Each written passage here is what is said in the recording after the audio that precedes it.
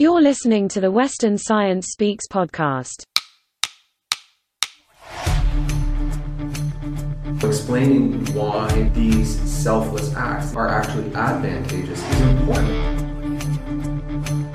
Evolution is a slow and unguided process. Well, I'm Canadian and this is the school I go to and this is how much I love my culture. Let me share this with you.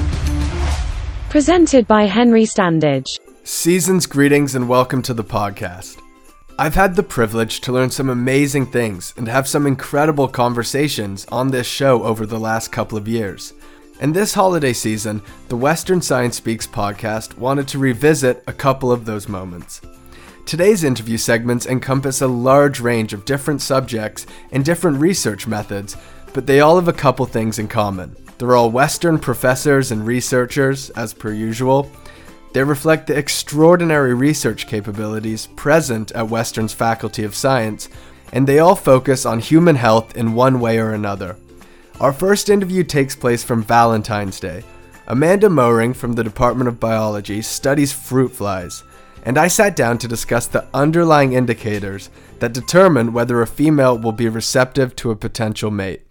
Here we go. What traits appear to be most important when trying to impress a potential mate?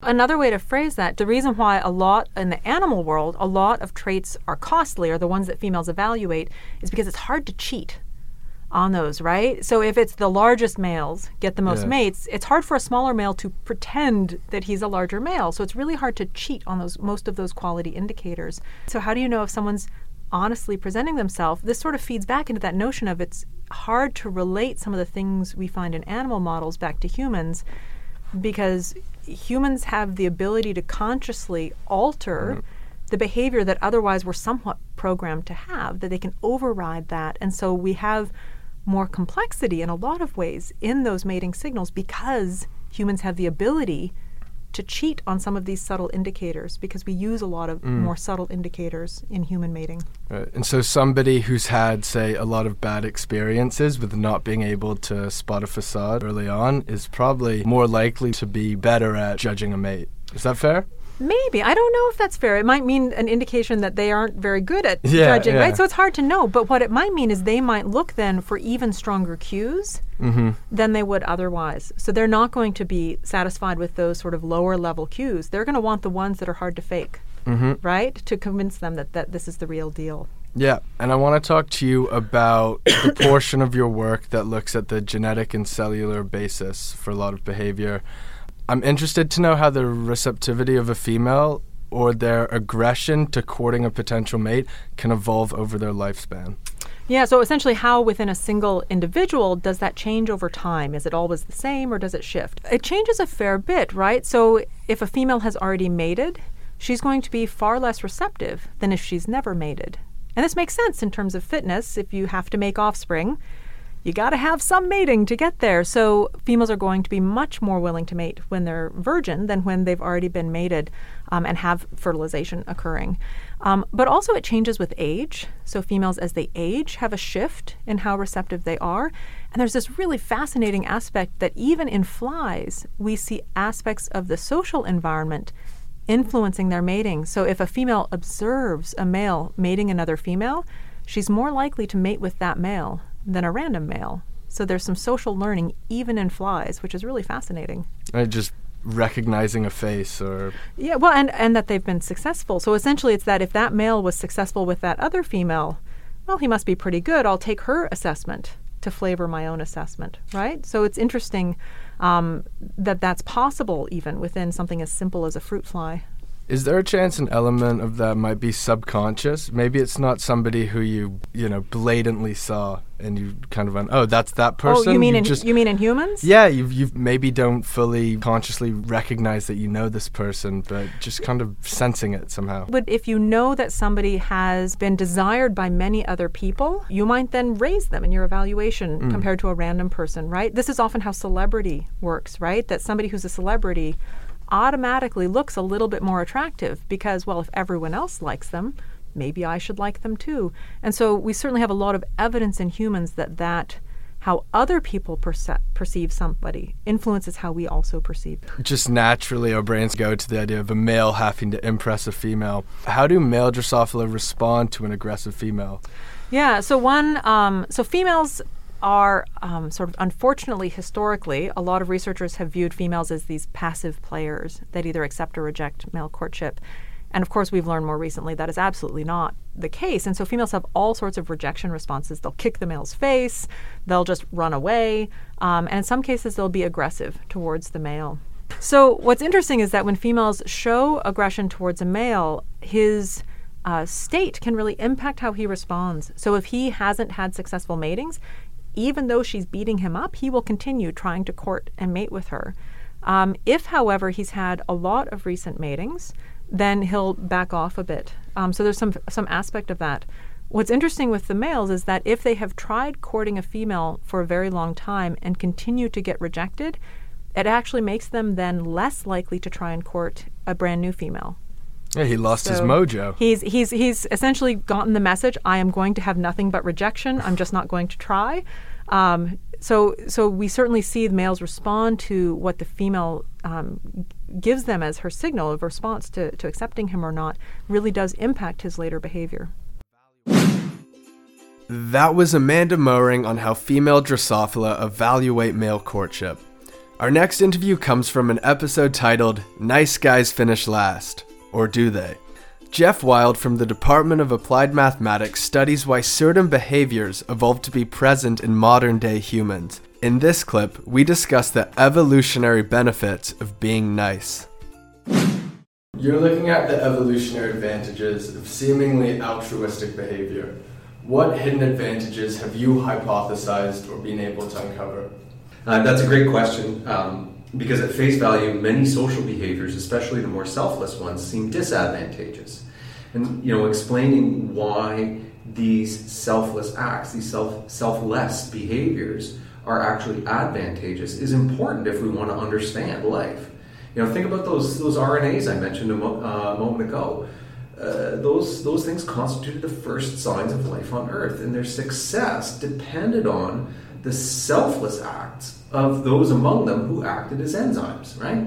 The selflessness would have been open, certainly, to selfish behavior of free riders. Selfish molecules who spend all their time letting others do the hard work associated with replication, with propagation of one generation of molecules to the next. And these free riding molecules could have just sat back, so to speak, and reaped all the benefits. We're built from teamwork.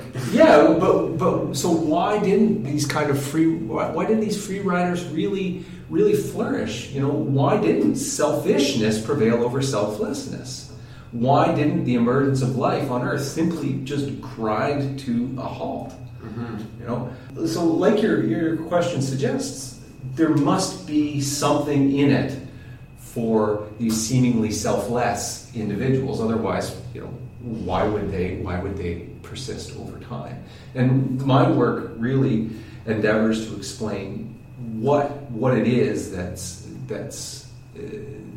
incentivizing selfless behavior. Not just for molecules floating around in some molecular soup, but also for parents caring for their young, individuals risking death to leave the safety of their birthplace, individuals putting off having offspring of their own, maybe to even help others raise and care for the offspring that they produce. As a 19-year-old, there's this whole digital landscape that people spend more of their waking hours on than they don't. And it's a pseudo-pleasant social media climate where everyone's super nice to each other on the surface all the time, behind screens. And I'm interested in what your thoughts are on how we interact with one another in that domain. And what impact is it going to have on future behaviors? That's a great question. Certainly, if these different social media platforms widen our social circles, I think that's true. And theory tells us that when our social circles get widened or become wider, that really sets the stage for selfish and possibly antisocial behavior. I've tried to take some of these selfish ideas and apply them to things like disease evolution, for example. And my research collaborators and I have found that when diseases can't spread very far, they tend to be less virulent. They tend to kill, at least we predict that they will tend to kill their hosts, possibly us, at reduced rates. As we start spreading disease over broader and broader spatial scales, we predict that they will become more virulent. They'll kill us or their hosts with greater frequency. The basic idea being that if you start spreading diseases around, they are less likely to be competing against strains of diseases to whom they're related, to whom they're close related. They're away from their family.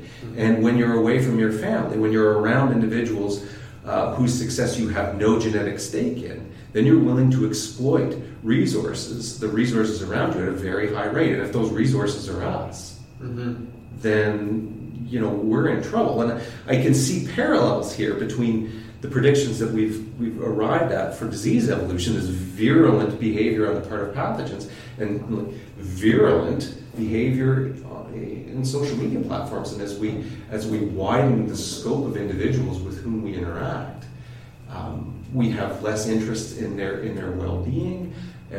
It's harder for people to keep track of our reputations, and basically there's less incentive for us to be kind to one another. I mean, I can see, if I look through social media, if I look at social media through the lens of an evolutionary biologist, I think, some of these measures that news outlets are taking to have people post comments with their actual identities, those are measures, and possibly positive measures, things that we could do to work against the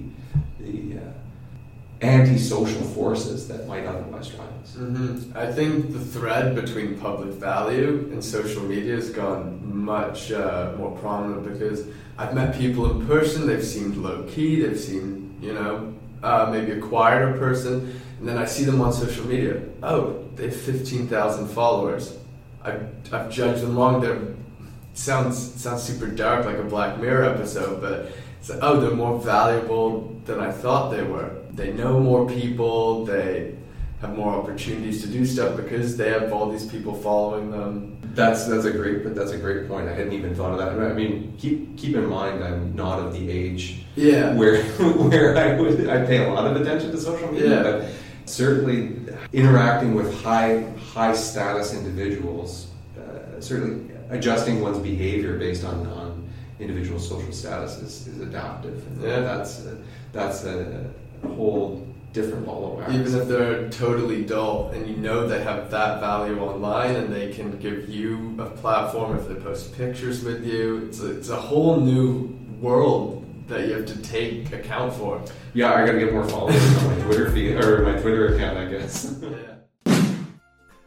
That Jeff interview is from 2018, and a lot of the themes covered in that short conversation are even more relevant today than they were at the time. It's also clear just how much better my current podcast mic is than the one I was using during that period. Next, we'll go to an interview that was part of our recent Halloween special. We all experience fear, but how well do we really understand it? Lyle Miller is a computational neuroscientist who I invited to come onto the show to reveal how our brain reacts to fear in the immediate short term, as well as the long term, through natural processes such as sleep. This is him explaining how fear carves out a permanent place in the brain. How does the brain offload memories from one structure to another? Yeah, so if you think about a scene from your life, right? So imagine you were camping somewhere in the mountains and you had this experience or this memory of waking up. You're seeing the mountains, you're maybe smelling a campfire. We know that the memory footprint of this experience is formed in your hippocampus. So that's where it starts. And then during sleep later, it's transferred to the neocortex. So you can think of the hippocampus as this kind of smaller set of neurons that is responsible for forming the memories. And the neocortex is this huge, huge network where all your long-term memories are being stored.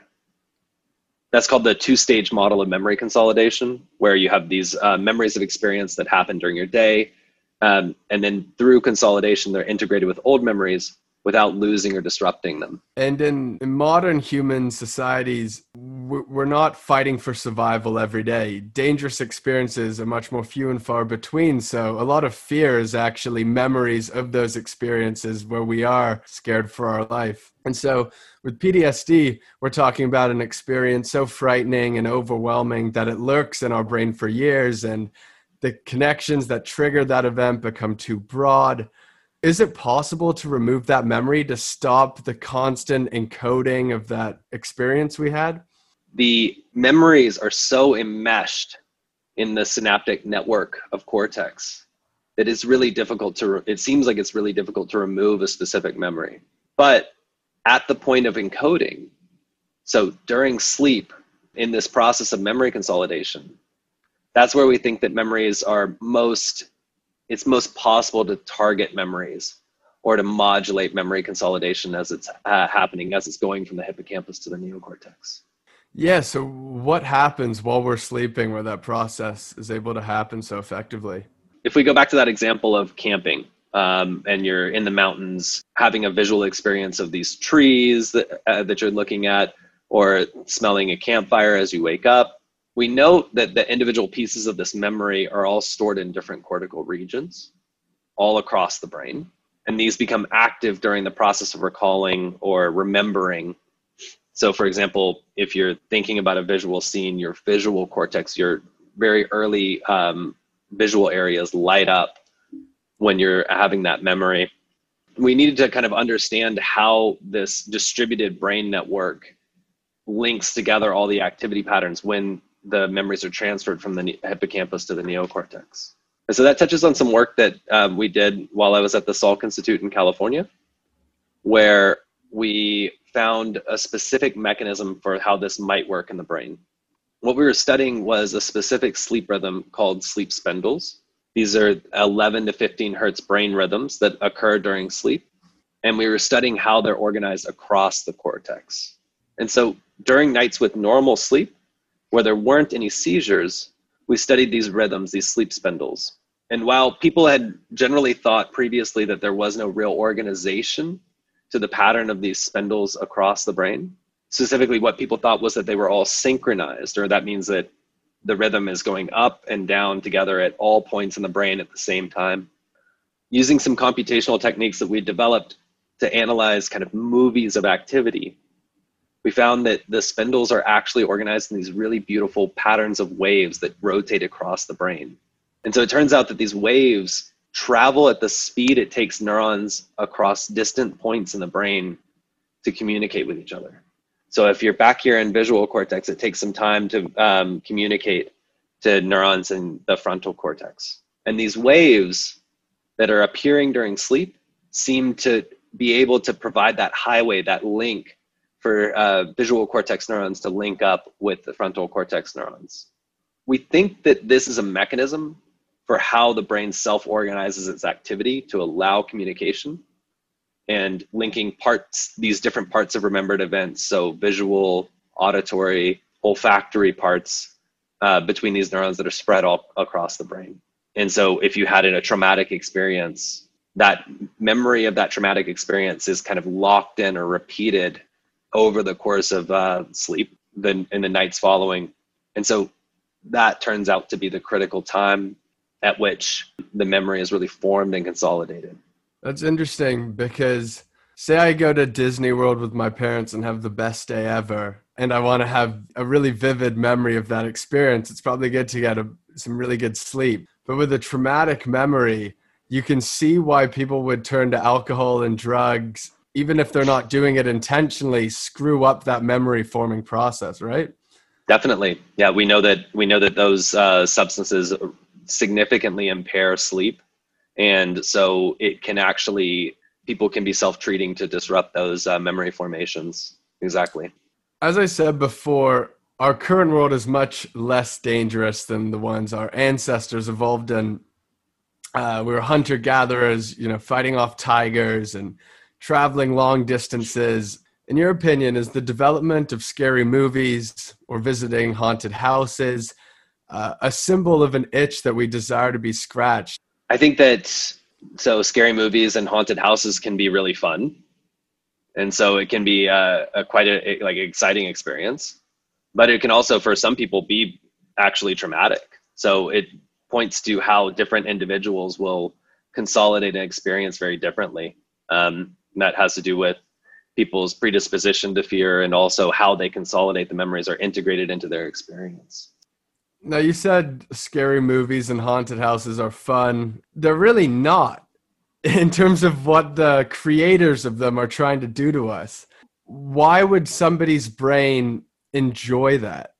We know that if you have an experience like fear, that can involve a fight or flight mechanism, and you can actually get adrenaline from that. And so adrenaline is highly exciting to the cortical circuits affected by that hormone. So if you have an adrenaline rush, not only do you have increased physiological response, but you actually have components of increased memory consolidation as well. Is PTSD something that only humans are capable of having? So we know that fear is really deeply integrated into the circuits of the brain.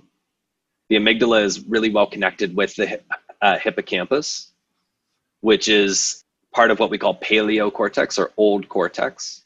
These circuits are, important for all mammals. And we know that, for example, mice exhibit fear conditioning really, really well. Is there a point you can look at and go, this is where you get PTSD on a level of how scared you were? Is it a gradient or a continuum or an all or none threshold thing? I think at the individual level, it is an all or none thing, but there's so much variability between everyone's experience that that very different experiences could lead to PTSD. I'm interested to know if it's more nature or nurture, and that if you have a very privileged, easy upbringing, would something less objectively terrifying give you PTSD versus somebody with a very tough, graphic upbringing? Do they grow up a little bit tougher in terms of getting PTSD? That's a great question. So much of cognitive neuroscience is done in undergraduate student populations and things like that. And so one of the important things that's being discussed in cognitive neuroscience is how do we expand our testing to make more representative samples of the populations in, not only Ontario, but Canada. And that's a question that people are really actively dealing with. So I don't think we know the answer to that specifically, but I think that people are starting to really think about it deeply. That interview with Lyle gives you a good idea of how much work the brain puts in to keep us alive. My main takeaway from that Halloween special wasn't that fear is something to be embarrassed of. It's just your brain making sure that you're aware of all the dangers you've come across before, in hopes of avoiding them next time. Trying to escape traumatic memories isn't an effective solution to treating them. Embracing and understanding why an event became so memorable to you is. Our final clip of the day is an interview with Dan Lizotte and Brent Davis. They had recently created a computational tool that identifies the signs of drug abuse from users on social media websites. Here, we talk about how their software works and why it's so important to have data discovery tools that mesh with contemporary forums for discussion. And you're looking solely at mental health here, right? So far. Yeah. And mental health and substance abuse in particular, right? So like one community that is out there that came up from talking to the health units and seeing what might support them is there's still the opioid epidemic going on. I think it was 3,000 in 2018 overdoses in Ontario. I'm not sure on the number. I could have gotten that number wrong, but it's been steadily going up. And they're a hard-to-reach population. Like, no one's going to go on Twitter, like, on their work account and be like, hey, guys, I'm about to go home and do whatever their drug of choice is. But on Reddit, they have a way to go and talk to each other. And you see some surprising things, like safety tips, the overdose kits, It's very much not just kind of what you'd expect of people being flippant about it. There's kind of an active community around what they do. And that's where we're getting the language they use from to be able to understand what's going on there. Can you give me an example of this language? So what's something that would pop up on your system as a red flag? One of the big ones is fentanyl. They just call it fent. So if you didn't know that and you're trying to do a keyword search, if you keyword search for fentanyl, most of them aren't going to shorten it to fent for you to try and find that.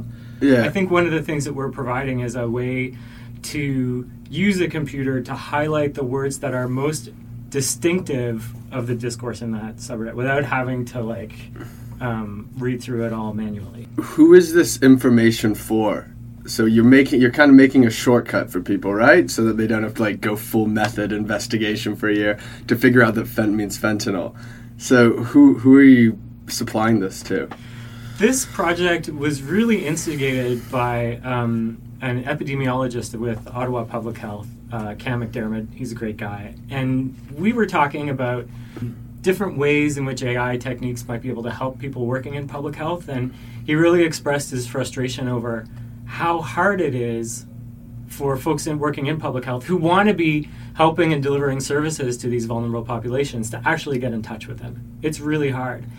And so that kind of piqued our interest. And so they've always been our kind of number one client, not just CAM, but public health organizations in general. So they're definitely at the top of our minds. Right, and they've got 2 major universities there, as well as Algonquin College. I don't know what else is there, but have they used it toward student life there at all yet? No, they haven't, but we are collaborating with folks at Carleton University in the geography department because they're really interested in how does the place where you are interact with this whole thing in terms of what vulnerabilities do you have, what do you have access to, how does it impact what kind of services you can get.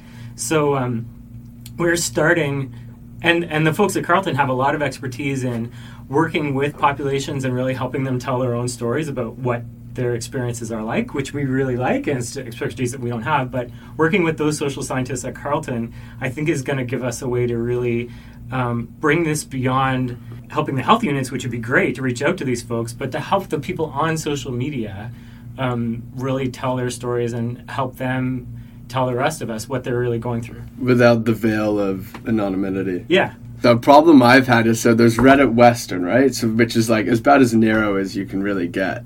They don't like it when I promote the podcast on their subreddit. Because apparently I don't add to the community, I just plug the podcast. But I imagine for you guys, with the Ottawa people, it's probably pretty rare that you find someone who talks about their location, being in Ottawa, and then kind of being the ideal person for who you're working with. So how are you going to be able to find lots of people in that demographic? Yeah. The kind of bewildering part is that there is much more than you would expect. There are people on there that I think just absentmindedly, that they're not thinking that someone's going to come and find this, no one's going to look at this ever. And they do. They say, I'm in Ottawa and I bought this. Not exactly in those terms, but spread out over 20, 30 posts, you can sometimes find something that explicit. The other part that we're doing is that this is part of where we need the expertise of the geography folks is, and for the public health units, they want to look in an area. And like you said, there's subreddits dedicated to areas. Like Western's an area, Ontario has its own subreddit, Canada, London. Yeah, we've got Western and London, Ontario subreddits just here. So those are all spots where you can go, and for the most part, it's getting usernames out of there, because usually someone doesn't do all of their posting on London, Ontario. But you can get some people that you have a pretty good idea have a tie to London, Ontario by going and getting usernames from there. And then you can retrieve their history. And that's where we start to bring in the machine learning apparatus, really, right, to help us out. So they're prominent on Reddit, Ottawa Senators or something, and then you have a pretty big hint there. Yeah, exactly. And that was one of the bunch of things we started thinking about at the beginning of this, what would be those flags? And it's Sens fans and maybe government stuff, maybe Ottawa Blues Fest. There's a lot of things that folks in that region, for example, would right. talk about. Definitely better to start off with a major city. Where there's just Yeah, more things. I think so. Yeah. I think so. We're not interested in identifying people so we can go to their house or something. No. And I don't think we'd ever be able to do that, which is just as well. But the cool thing about this is that it's a two-way street, social media. So, you know, the health units can reach out to these individuals without exposing them, without having to know exactly where they're at, without having to know their name, even just with things like, did you know we have this program? Did you know safe injection sites are here, here, and here? Even stuff that basic is stuff that they can't target right now because they're not sure who really needs it. So that's really the goal of the project in terms of what we hope we can deliver to them. That's the other thing about this project and the thing about social media in general, like everything is evolving so fast that we're kind of watching it happen in front of us as we develop these techniques, and it'll be interesting to see where it goes and how we have to adapt doing the work. So this project in a lot of ways has been a lot more open-ended, which has been exciting and interesting, but also really challenging because it's a lot more difficult if you don't have that problem, like here's your specific problem and I'm going to do this, and then I'm going to solve it, and then it's going to pick a treatment for somebody. This has been really different in terms of it's really tools for exploring the data and trying to make use of it when you can't necessarily get that kind of clear goal. So it's been cool to be doing both of these kinds of things, and we're lucky working in AI to have, you always have to be so careful, doing your best to understand where the data are coming from, how they're being produced, and what they really mean. And whether that's like on Reddit or it's like electronic health records, if you're going to do a really good job, you really need to take the time not just to understand AI methods and stuff, although that's key, but to like really appreciate what that domain of knowledge is and how can you really add to that. That wraps up our best of for health research. Today we've learned a lot, from Amanda Moehring making it clear that even if you lie to impress someone, there are always going to be natural indicators that show the whole truth. Jeff Wild taught us that you're not a beta for showing kindness or treating others well. Those traits exist within you for a reason, and they're meant to be shared. Lyle Miller can show you real maps of the brain that crystallize the undeniable nature of fear. Running from it is a losing game. Your brain is emphasizing frightening memories because it cares about your survival. And Dan and Brent demonstrate how social media can be an intimate community for many to share private information. And if we understand this, we can develop tools that help us look out for each other even more. Behind the complicated analytics, formulas, and theories, I found that there's usually a simple, beautiful lesson in most science stories. If you've heard those clips before, I hope you were able to take new things away on a re-listen. And if those interviews were new to you, you can find all of them on the Western U Science Apple and Spotify pages, as well as our science faculty website. I've had an unforgettable time as the host of this podcast over the last few years, and I can't wait to see what we learn next. For now, I'm Henry Stadich signing out. We'll see you in 2021. Happy holidays.